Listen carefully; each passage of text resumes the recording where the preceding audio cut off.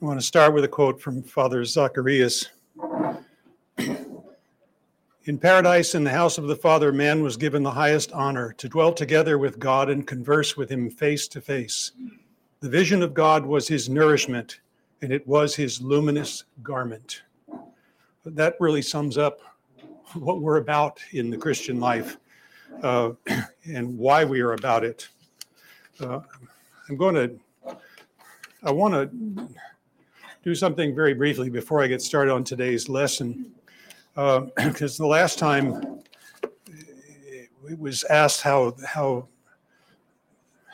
Genesis chapter 6 can be harmonized with some of the things that we've said about the gospel accounts and Christ. And I mentioned that I probably wouldn't be able to stand it, and that I'd have to find out what the answer was. And I don't know if this is an answer, but it's a start. So I guess the question would be, how is God's love in the New Testament and God's wrath in the Old Testament reconciled? Or how are they reconciled? And here's sort of a partial answer. For one thing, it's an antinomy. And the truth of the Christian faith is antinomic. That is, two seeming opposites held in tension. I've talked to you about this before, and I cannot but reiterate it strongly. Understanding this concept is the essence of understanding Christian doctrine. Two seeming opposites held in tension. So you have God's grace and God's activity and man's response. God's love, God's wrath.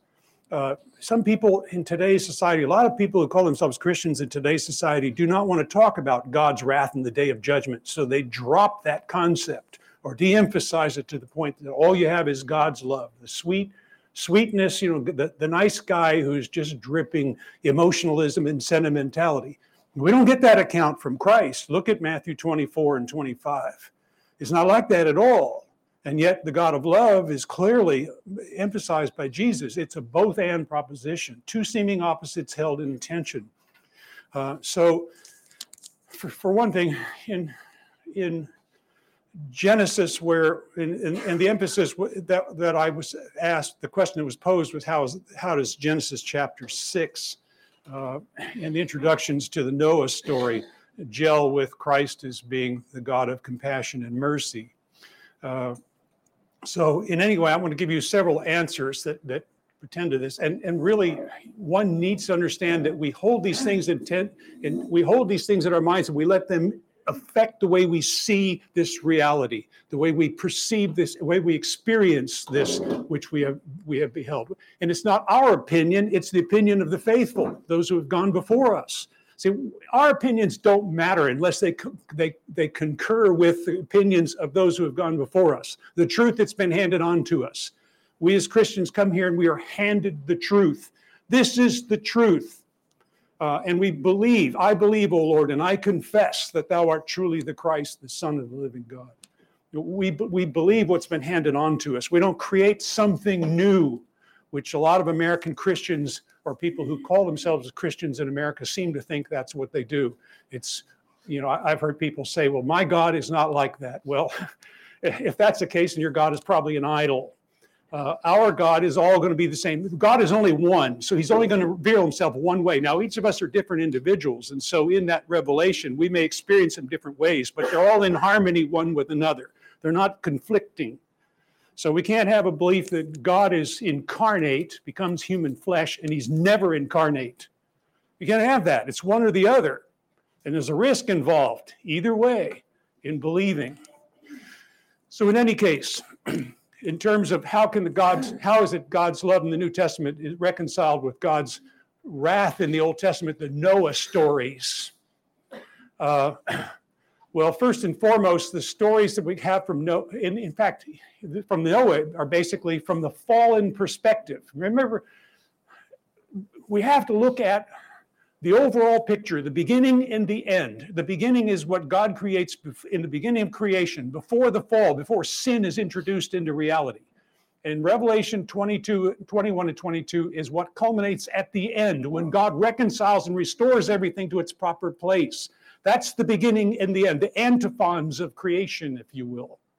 They are outside. Remember, antiphons are something we use liturgically. Here's where the faith is. That liturgics accentuates or explains theology. Theology explains liturgics.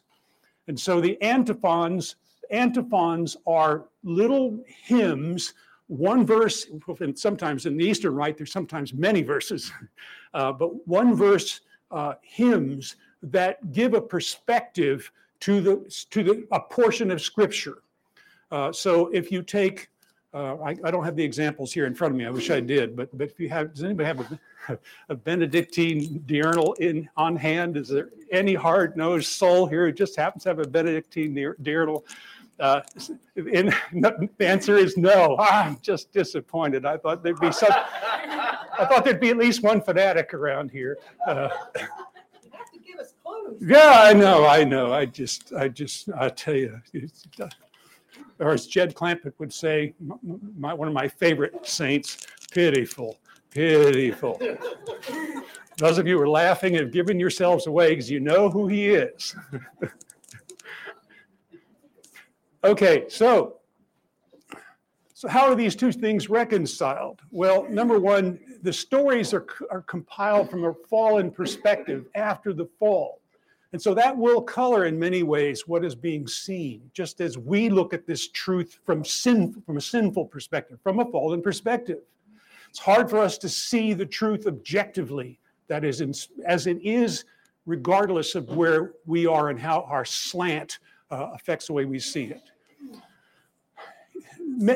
Many of the Noah stories in the Greek text of the Old Testament are not nearly as emphatic on the theme of God's punishment as in the Hebrew text. And for any of you who might think, well, the Hebrew text precedes, yes, but the Old Testament text of the early church is the Greek Old Testament. The Greek translation of the Hebrew, which was made in the 2nd century BC, maybe the early part of the 3rd, was over 100 years, maybe a little more, when sections of it were put together. And so the Old Testament of the early church is the Greek version, and it's a little softer. Now, I don't want to get into this, the text, but there's reason to believe, to hold in question some aspects of the Hebrew text, but that's another story. So in the Greek text, the emphasis upon God's wrath is modified. It's not nearly as intense as it is in the Hebrew text. And I guess one of my points on that other thing is that it can be shown literarily that the rabbis who created the Masoretic text for the Old Testament Hebrew actually had an agenda whereby they could change the meaning of the text without changing the content of the text. And it can be proven historically. Now, don't take a bad thing. Well, we got to go get those Jews. Well, we are Judaism, in case you haven't figured it out. That's another part of it. So in any case, the Greek texts are not nearly as emphatic on the whole notion of God's punishment. So God's mercy is such that he doesn't destroy, in the Noah stories, God's mercy is such that he doesn't destroy all of humanity. He leaves a faithful remnant alive, and they are preserved. And the lineage of humanity from Adam is preserved according to this story. And in this story, and in the story of the falls, God sets in motion certain consequences that I saw this I was looking at this morning in the text, in the liturgy text. God sets in motion certain consequences. It could be said then that the flood was a consequence rather than a punishment, a consequence of human sin. Consequently, when we talk about the fall of man, how do I say this?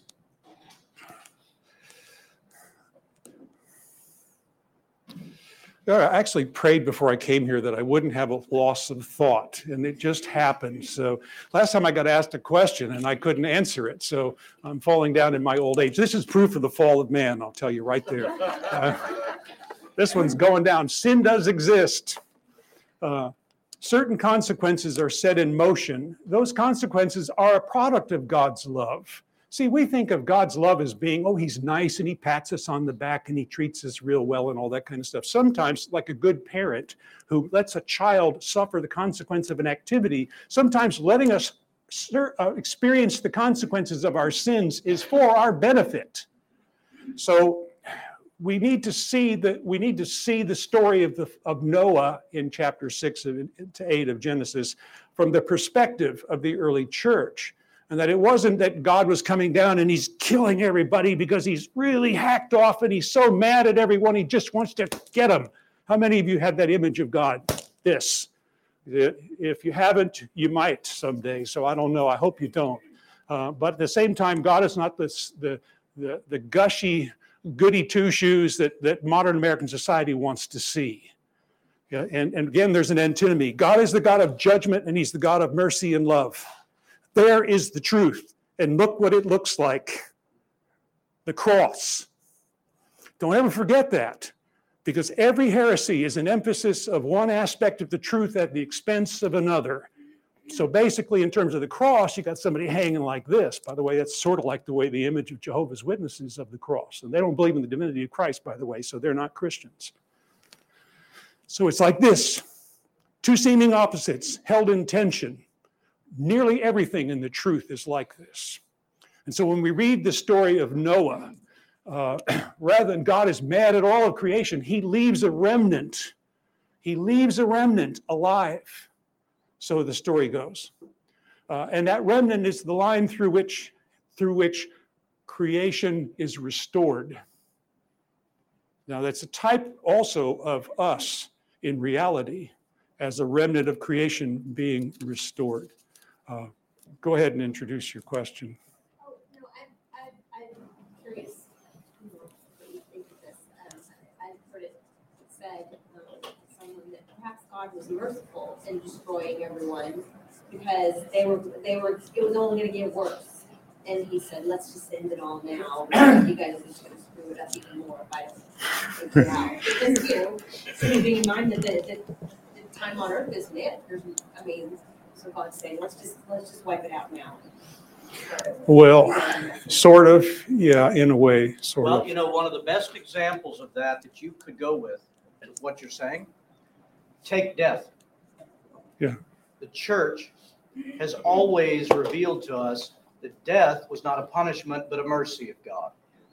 Because if man chose apart from life himself, God, and were to exist for eternity, it would be hell for man. See, the absence of God is that hell, right? So you see what I'm saying that goes along with your thinking. Lock on to that aspect of it. Anything that would keep man apart from God, God in his mercy does something to thwart. Mm-hmm. Does that make sense? Think of it in those terms. Rather than punish for having fallen short. Yeah. It's different, yes. And in that same light, the reason we see the Noah story as wrathful is because we don't keep to that view of death. We see God killed them, and killing them is a bad thing. And I've been asked that question. I've been asked about when God has Israel go into the promised land killing everybody. What kind of God is this? It's the God that would appear to everyone that he had killed in Hades and release them. Yeah. Also, if you look at those texts, they are told not to slay anyone who converts, anyone who doesn't resist them, only the ones who violently resist. Yeah. So we don't ever read that story. We only see the part that says he went in there, he told them to kill everybody. It's very interesting that you bring that up because I was having a conversation with one of my Calvinist friends. Yeah. And they're very big on the wrath of God. Absolutely they are. But when you explain it, when you talk about Christ going to hell, and they get very uncomfortable. He starts squirming in his seat. Yeah, because it's a very, it's a very... Yeah. It destroys the key concept that they have bought into, which is heretical. Yeah. That God handpicked a few to be saved. But when God goes by Christ into Hades, where every soul until that moment who had passed on existed, imprisoned by the fall, and was lost. was lost. reveals himself, we hear preached to them, and then he leads that captive in his train to glory. It destroys that Calvinistic approach to understanding God. Well, there was a reason for me going in the direction I was going, and I didn't do it. So I best move on while the moving's good. Go ahead. Did you have another one? No, I said I'm sorry. I feel like I'm responsible for it. No. No. But I brought that up because he's talking about the antinomy. It's like if you drop that merciful part, then that's what you have left. That's exactly right. You have this pessimistic view that the West developed as a result of the Reformation of man, Yeah. man's existence. And if you drop the other one, you don't have the healthy and holy fear of God that drives you to him to be made whole.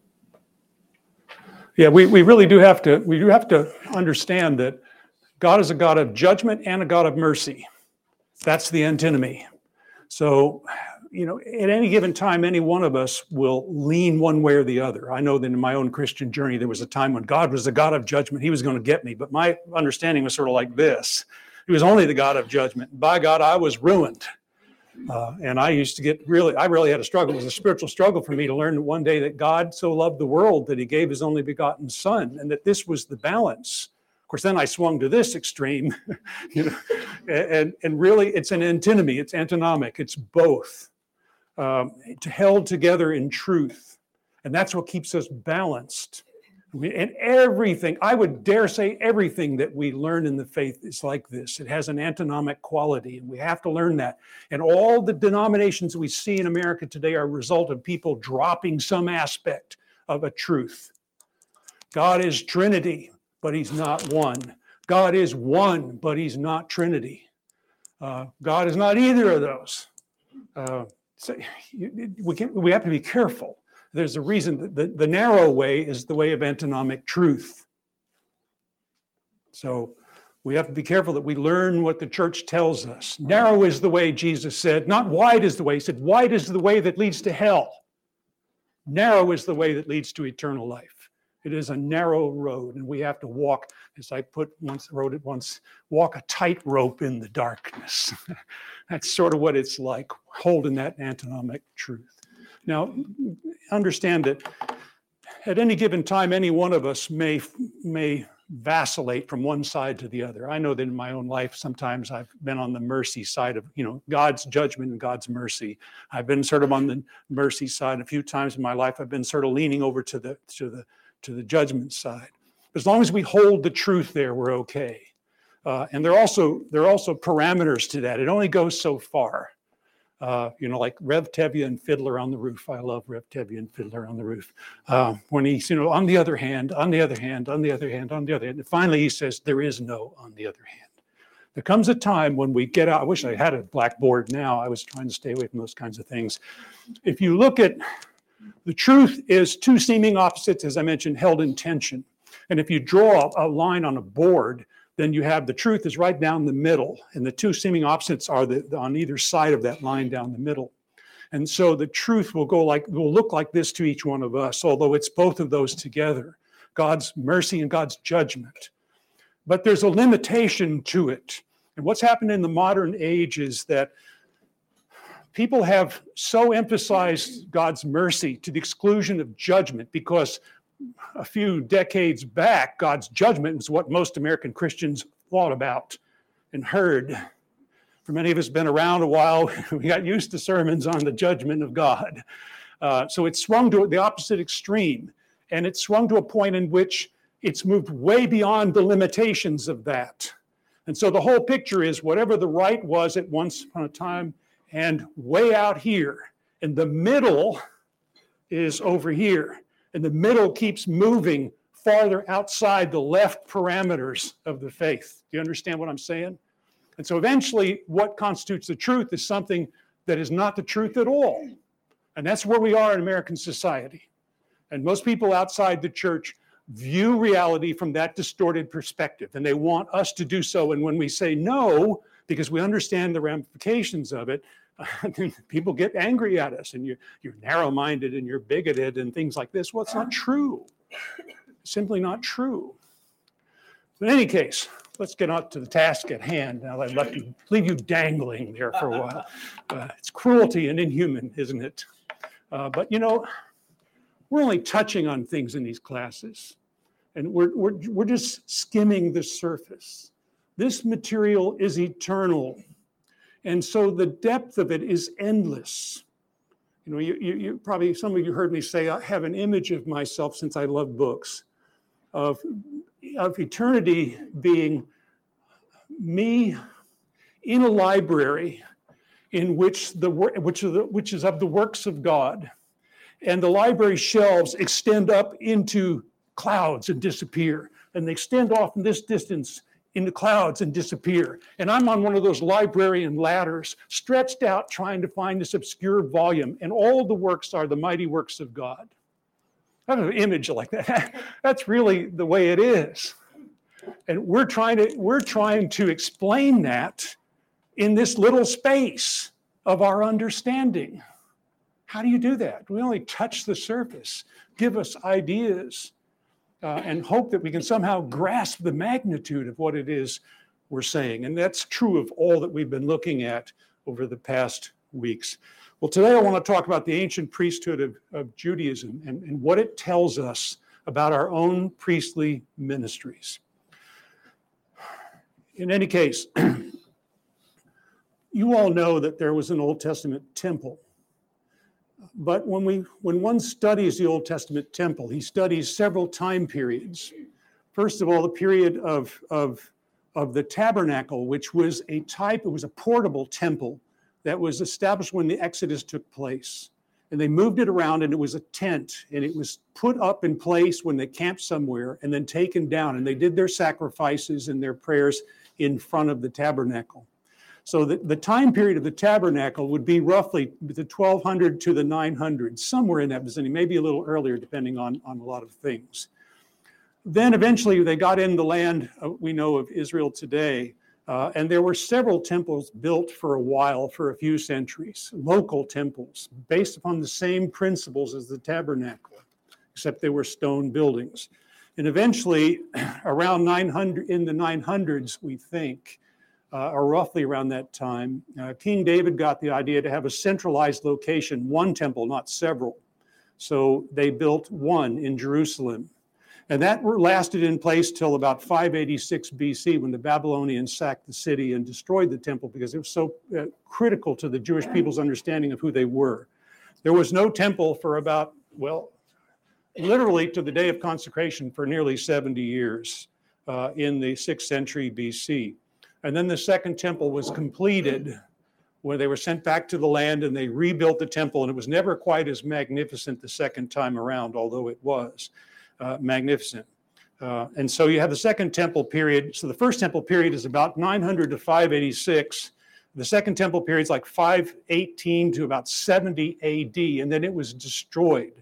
The Babylonian captivity is the time period between 586 and 518. So when I mentioned those, there's a development going on in there in terms of time frames. The last time I talked to you about priesthood, and I mentioned priesthood, and understanding the priesthood is important to understanding ancient categories. The ancient temple had three categories of priests that they understood. There was the high priest, sort of like our bishop now. He's the high priest of all of Israel, all the liturgical celebrations. And then you had the priests, the guys who did most of the work. And then you had the Levites. The Levites were like the acolytes. They were priests of sorts, but they weren't quite the same elevation. Now, there's a whole lot of history involved in this. I'm grossly simplifying, so if you've read some things on this, you may have some acknowledgments to some alternatives, and I don't want to waste time going into it. So you had three categories. The high priest was the head priest who oversaw all the temple activities, and he led the special services in the holy days. So on the Day of Atonement, it was the high priest who went into the temple with the sacrifice, who went in representing the people, all the people, and came out representing God to all the people. It was the high priest who did that. And then the priest who did most of the sacrifices on behalf of the high priest And then you had the Levites, who were the acolytes. They chanted, they did the setup, set up everything. Everything has to be set up in there. It doesn't just happen. There are people who have to do setup. And the acolytes, the Levites did that. They monitored the people. Some of them actually walked around and made sure that people weren't doing things they shouldn't be doing in the temple. I guess you'd call the ushers might be equivalent to the, in today's version, to the Spiritual bouncers. the spiritual bouncers. Yeah, let's get that right. There might be some Hebrew term for that or Greek term. I like that. They served as watchmen, making sure that no one came through the doors that didn't belong there. They cleaned up, and the cleanup was immense after a day of sacrifices. And they protected the integrity or the sanctity of the temple. So you have this going on. It's a hierarchy. There is no such thing as the church without a hierarchy. There will be the bishop, and there will be the priests, and there will be the deacons, and there will be the people. It's just the way it goes. It doesn't make anyone better than anyone else. It just makes it different. And in fact, the higher up you go, the more the burden is on the individual.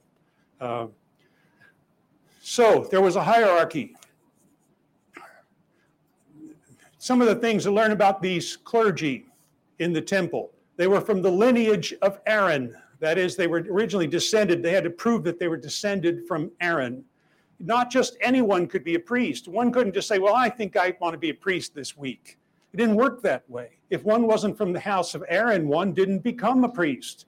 That's all there was to it. Everybody understood it.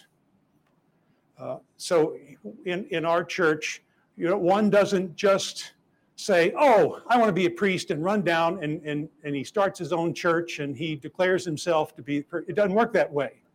He's got to go through a whole series of committees. And number one, he has to be male. The priest is not open to females. Now you can say whatever you want about that, but God is not unjust. So if he sets that rule, it's not unjust. Otherwise, God is unjust. But that's the rule. St. John Chrysostom said that something like 99% of all men and all women are not called to be priests. So most of us say, okay, that eliminates me. Doesn't matter what gender I am. See, so I'm using that figuratively. Obviously, I didn't think that. So not just anyone can become a priest. He had to be born into the line. And then he had to prove his genealogy. So he couldn't just say, I'm born of the house of Aaron. He had to be able to prove it. So notice in the Old Testament the number of genealogies. Do you know that when I was a young Christian, I started reading the Bible. First time I discovered, Christian reads the Bible. So I had never gotten that before. So I started, for me, start a book, you start at the beginning, right? So I start reading, and there are all these genealogies. I'm like, oh, save me, Lord, from all this stuff.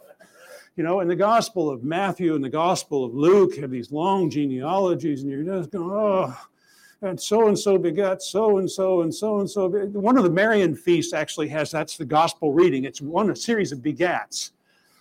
Just save me. What's the point of this? Well, it's to prove the priestly genealogy, but they offer it from different perspectives. But in the Old Testament, that's part of it, to prove the genealogy. Most instances, there are a few exceptions, but in any case, they had to prove their genealogy. So you couldn't just walk in and say, I'm up for this. One had to be from one of the families. And they were careful to be able to prove that they were descended from one of the early priests named Zadok. And so the Old Testament genealogies were inserted in the texts of the Old Testament to help establish this. The priests lived among all the tribes of Israel. So when you break ancient Israel down into tribal areas or tribes, you find that they are tribal areas. So they lived, and there was the tribe of Dan and the tribe of Benjamin and the tribe of Judah, and they had their geographical location in ancient Israel. The house of Aaron or Levi did not have that because they were spread out and located among all the tribes, all the tribal areas. That was their representation of all the people was a part of who they were and their lineage. So the Old Testament genealogies were inserted to help establish this. And so they lived among all the tribes of Israel, meaning their kingdom was not of this world or understood as the way the rest of the tribes understood it. Their residence was the temple. their main residence. And they represented everybody. And most of them held secular jobs. Remember St. Paul, he was a tent maker. And there were great saints who were shipbuilders and all kinds of things in the early centuries. They were divided into courses, what we might call tiers or assignments. They called them courses when you translate it into English. They were formed into groups for the purposes of temple service assignments. So not everybody had to be in that one place all at one time. There were, at the time of Christ, some 24 courses. This is arguable because it changes throughout history. But there were 24 courses at the time of, roughly at the time of Christ. There may have been anywhere from 300 to 400 priests on any course. Can you imagine 300 or 400 priests in the church? Well, look at yourselves. So really, we've got a few. We've got 100 at least. Each course served twice a year. So this might prove the old thing about people showing up Christers, that show up only at Christmas and Easter. They're following the ancient tradition, I guess. So don't want to tell them that. They might use it as a justification, and we have no defense. So in any case, each course served twice a year for 1 week, Friday evening to the following Friday afternoon. On the annual Feast of the Tabernacles, all the courses were present, all of them. Imagine that I calculated 24 courses, 300 to 400 priests per course. That could be somewhere in the vicinity of 7,000 priests, not the people, clergy all in there at once. That would have been pretty crowded. And some of the later first century AD sources suggest that they had to, on days of major feasts, they had to usher the people in stages, 3 stages, to get all the sacrifices done and get them out of the way. So they came in one door and they were instructed to walk around the holy place a certain way and come in where they were supposed to be, and they make their sacrifices. And once the sacrifices were completed, they were all ushered out the other side. Well, the next group came in. So it's not like a modern way of doing these kinds of things. In any case, when they were not on duty, they were expected to pray certain of the temple prayers. And in the time of the Babylonian captivity, 586 to roughly, 518, I think is the total time frame, what became the synagogue began to emerge. What do we do when we don't have a temple? And so they prayed some of the temple prayers, did some of the things in terms of prayer and devotion and study that were done in the temple. They couldn't make the sacrifices because everybody understood that only happened in the temple. So they began to, the synagogue tradition began to emerge starting in the Babylonian captivity in the 6th century BC and continued to develop up to the time of Christ. Maybe even later, but that's another story. The clergy wore vestments. The high priest wore a white linen garment, what we would call an alb in the Western Rite, with multiple overgarments, including a breastplate that had 12 stones on it, representing the 12 tribes of Israel. He represented all, and all were represented in him. He also wore a mitre, which looks a lot like our Eastern Rite bishop's mitre, with the divine name on the front of it. So he represented God. And so on the Day of Atonement, when he went into the temple, he represented all of the people. And this is important to remember because it also explains the role of clergy in the church. He went in and he represented all of the people. And when he came out, he represented God coming out of the temple to the people. So a twofold explanation, and that's true for all of us. We represent all of creation. Each one of us represents all of creation, and each one of us represents God to all of creation. We are like the temple priests. A big order, and we do it with varying levels of success or greater levels of failure. He had a mitre with the divine name on it, pomegranate tassels representing the fruit of the tree of life. Some sources say those pomegranate tassels on the bottom of his vestments were to let you know if he stopped moving, he was struck down by the presence of God in the temple, and you drag him out. So they have a rope wrapped around his legs, so that if that happened, they could pull him out without going in there. So I don't know. Those are stories that grow up around the temple tradition. All of the priests learned the mystical tradition which was thematically related to the creation story. So it might be argued that Genesis 1 and 2, and then hence even Revelation 21 and 22, are part of the mystical tradition of the ancient temple and the ancient relationship to God. It could be argued. And they were expected to be able to teach it to others. The priests said the prayers of the sacrifices. They sang the hymns, or actually they said some of the prayers of the sacrifices. They sang the hymns. The Psalter includes many of the ancient temple hymns, and so you get a picture of the temple and what went on when you read the Psalms. They viewed themselves as representative of all of Israel. And as I've said before, all of us represent all of creation. The concept what's that word, people? Universality, thank you. Another senior moment. They're happening today. I'm in a fog today for some reason.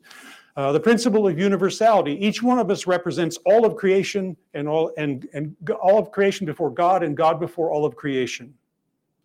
That's the way we're supposed to be, always.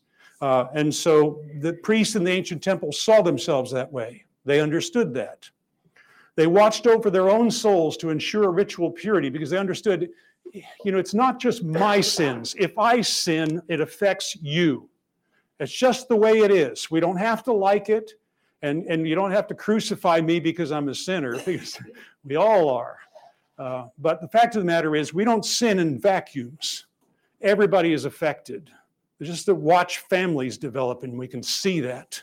It's real clear in families. The kids seem to pick up our worst traits, don't they? It's hard for them to pick up our virtues. They pick up our sins almost like that. It just, it doesn't have to be this way. Do as I say and don't do as I do, my father used to say to me.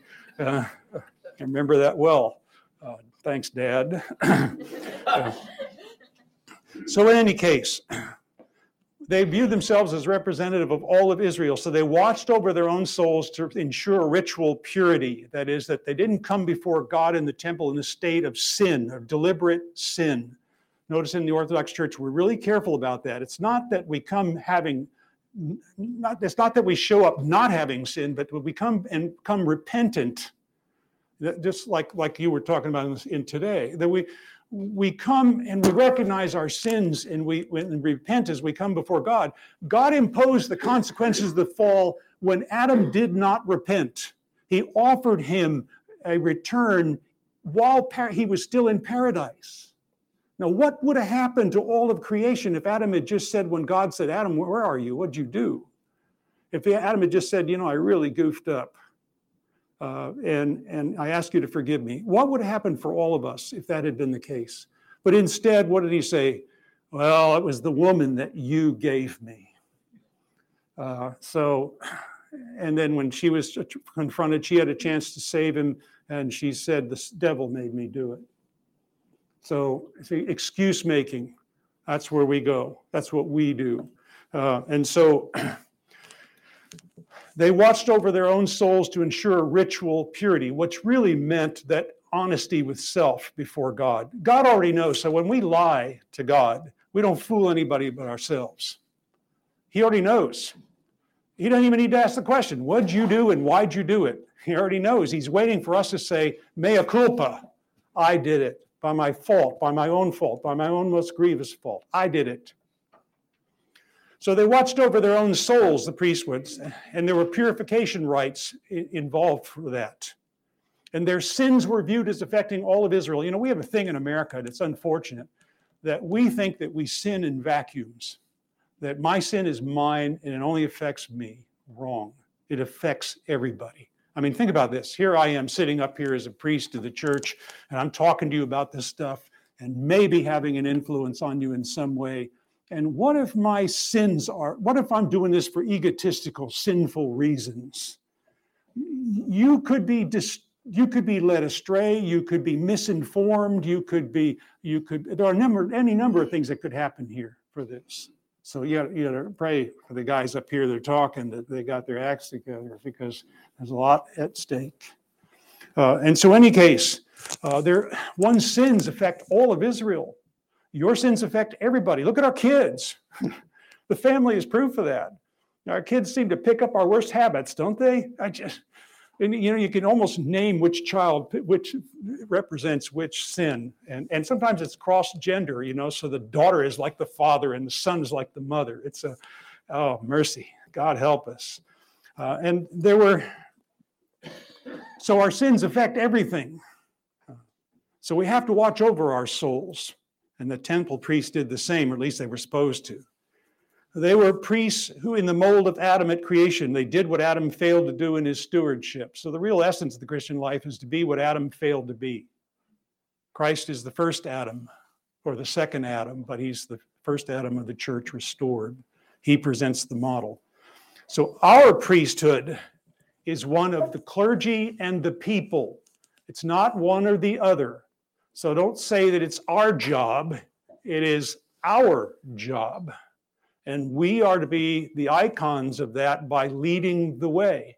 We are like, I mentioned the last time something about the Civil War, and we are like line officers in the Civil War. When you think of officers being in the back barking orders and the men go out and get themselves shot. Well, line officers in the Civil War were out in front of the soldiers, usually with only a saber and no pistol or anything else, because their job was to lead the troops. The English line officers in the First World War used to go into battle with a riding stick, and that was it. As mentioned last time, the lifespan of a line officer in the British Army in the First World War was 3 weeks.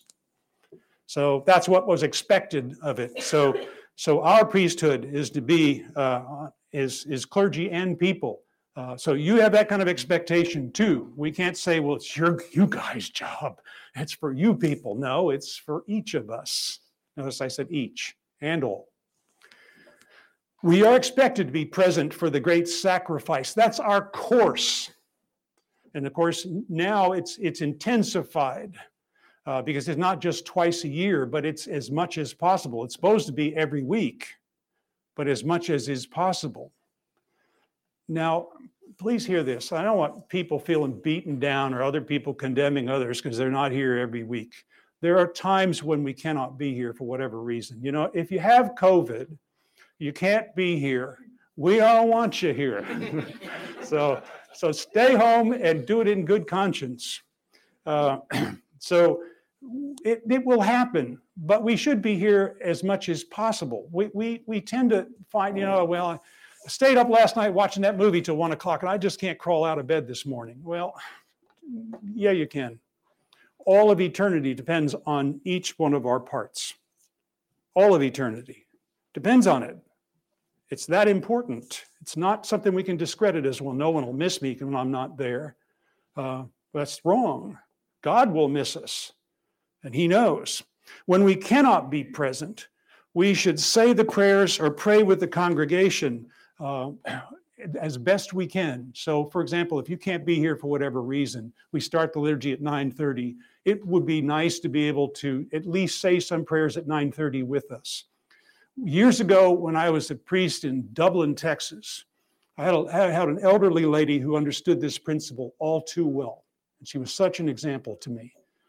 So she had gone into a nursing home because her husband had been put in a nursing home. So she went in with him and he died. So she could have gotten out, but she didn't. She stayed there. But she wanted to come to church every Sunday. She had no automobile. So we would pick her up and take her to church. Sometimes, since she was 80, she couldn't make it to church.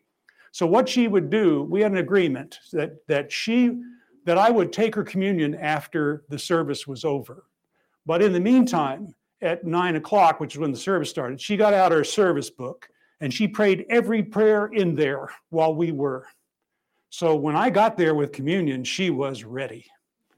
And that's what this preparation is. That's what we should do. And it doesn't have to be, we don't have to do the whole service. She liked to do the whole service. I let her. It wasn't hurting her. I let her. If I think it's causing spiritual damage, I may tell you to tone it down and you may do the same. But in any case, everybody's different. But she could do the whole thing and it didn't affect her in the least. But she hated to miss. Oh, she hated to miss. She wanted to be there so badly. So sometimes it's just a matter of when we're not there, or when we can't be there, to just do something simple at the time when everybody else starts. So what I often recommend is say the Kyrie eleison, Lord have mercy upon us, the Our Father, the Gloria Patri, glory be to the Father, and the Son, and the Holy Spirit, now and ever, and in the ages of ages, amen, and the Hail Mary. It takes 1 minute, and we're in union, we're united with the faithful praying. We should do that. So that's our responsibility, I think, as we come into Christ. Our genealogy, we have a genealogy. We are all baptized and chrismated into the church. So the church doesn't open the doors and say anybody can come. Well, anybody can come, but under limited terms. We are all baptized into the faith. We are all chrismated into the Orthodox Church. If we're clergy, we will be ordained in the apostolic succession. There's a lineage. There's a funnel, if you will, down to the truth for all of us. And we must come into that funnel, come into that lineage, that narrow lineage. Our genealogy is in Christ. It isn't any other way. Some people say, well, what about all the people who didn't believe in Christ? And what about before the redemption, before the incarnation, things like that?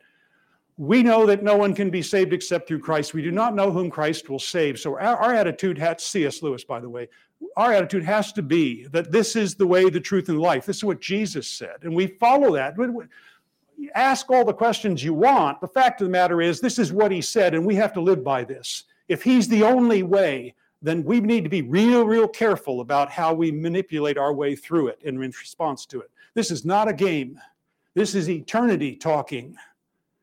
And it's serious. God's mercy is not meant to help us to slack up, but to find his mercy and to respond to it in love and devotion. So our genealogy is to be in his church, to be among his faithful. That is our genealogy. You know, the genealogies of Matthew and Luke. The Jewish genealogy went back to the high priesthood of Aaron, the high priest of Aaron. But the priesthood, the genealogy, and all the genealogies tended to point toward that temple priesthood genealogy. But the genealogies in Matthew and Luke predate that, or they go back to circumstances that predate that. One, Matthew going back to Abraham, and the second, Luke going back to Adam in the beginning. So the priesthood is dependent on those stories. And they tell us something about what we're doing. We didn't change Judaism. We have fulfilled it. And what we're doing is very Jewish. And by the way, I guess I shouldn't say this since we're out there online, but what's being done in Judaism can arguably be stated to have changed in the first several centuries. And might make people mad saying that, but Margaret Barker, the Old Testament scholar, certainly would bring up that point with great evidence. Don't go out and buy her books, by the way. You probably wouldn't understand and you get bored and mad. But most of us are not looking for that kind of detail. You know, scholars are interesting. They can have wonderful points and be a lot of fun to read, but sometimes they just beat you down with this stuff. And you might be arguing that I'm doing that too. I'm sorry. Christian baptism. The newly baptized are generally clothed in white linen garb. And it varies. We can put them in white garb or sometimes just put a little linen over the head. Chrismation the same way, put a white, I noticed you do that here. At least on one occasion you did. So in the early centuries of the church's life, the newly baptized attended daily mass during the week. The baptisms were only done on Pascha, on Easter. So during the week following, every day, if you know the liturgical color is white, but every day there's a daily mass assigned. We don't have to do it, but it's assigned. And those who were newly baptized were required to be at those masses, wearing their white vestments for 8 days. The last Sunday, what we know as Low Sunday, was called Sabado in Albis, the Sabbath in white, because it was the last Sunday where they'd wear their baptismal garments. So they represent our priestly assignments, the assignments of all of us as the priesthood of all believers. You have each of us as clergy and all of us as priests. We all have priestly responsibility. And in that regard, then, we have work to do. And part of it is clean up of the temple as a regular duty. Some of the priests had to clean the temple up. You know, I mean, talking about sacrificing animals, it got to be pretty messy. So we have cleanup to do, but the cleanup starts right here. It's called repentance. Each of us has clean up the temple to do in repentance. Lastly, we need to learn the mystical tradition of the church. And that is that we open ourselves to God, we learn about the faith, read about it, find out as much as we can about it, and begin to live it. Those are qualities that lead us into this. It's much a demeanor as it is an activity. Notice I always say it's activity and actions. It is understanding and being able to do it. They're both. And I just want to end with Peter Kreeft and three things he says here that I think sum this up. And the next time then we'll look at the life of St. John of Kronstadt, the patron saint of priests, and what he shows us how to live this. This author says,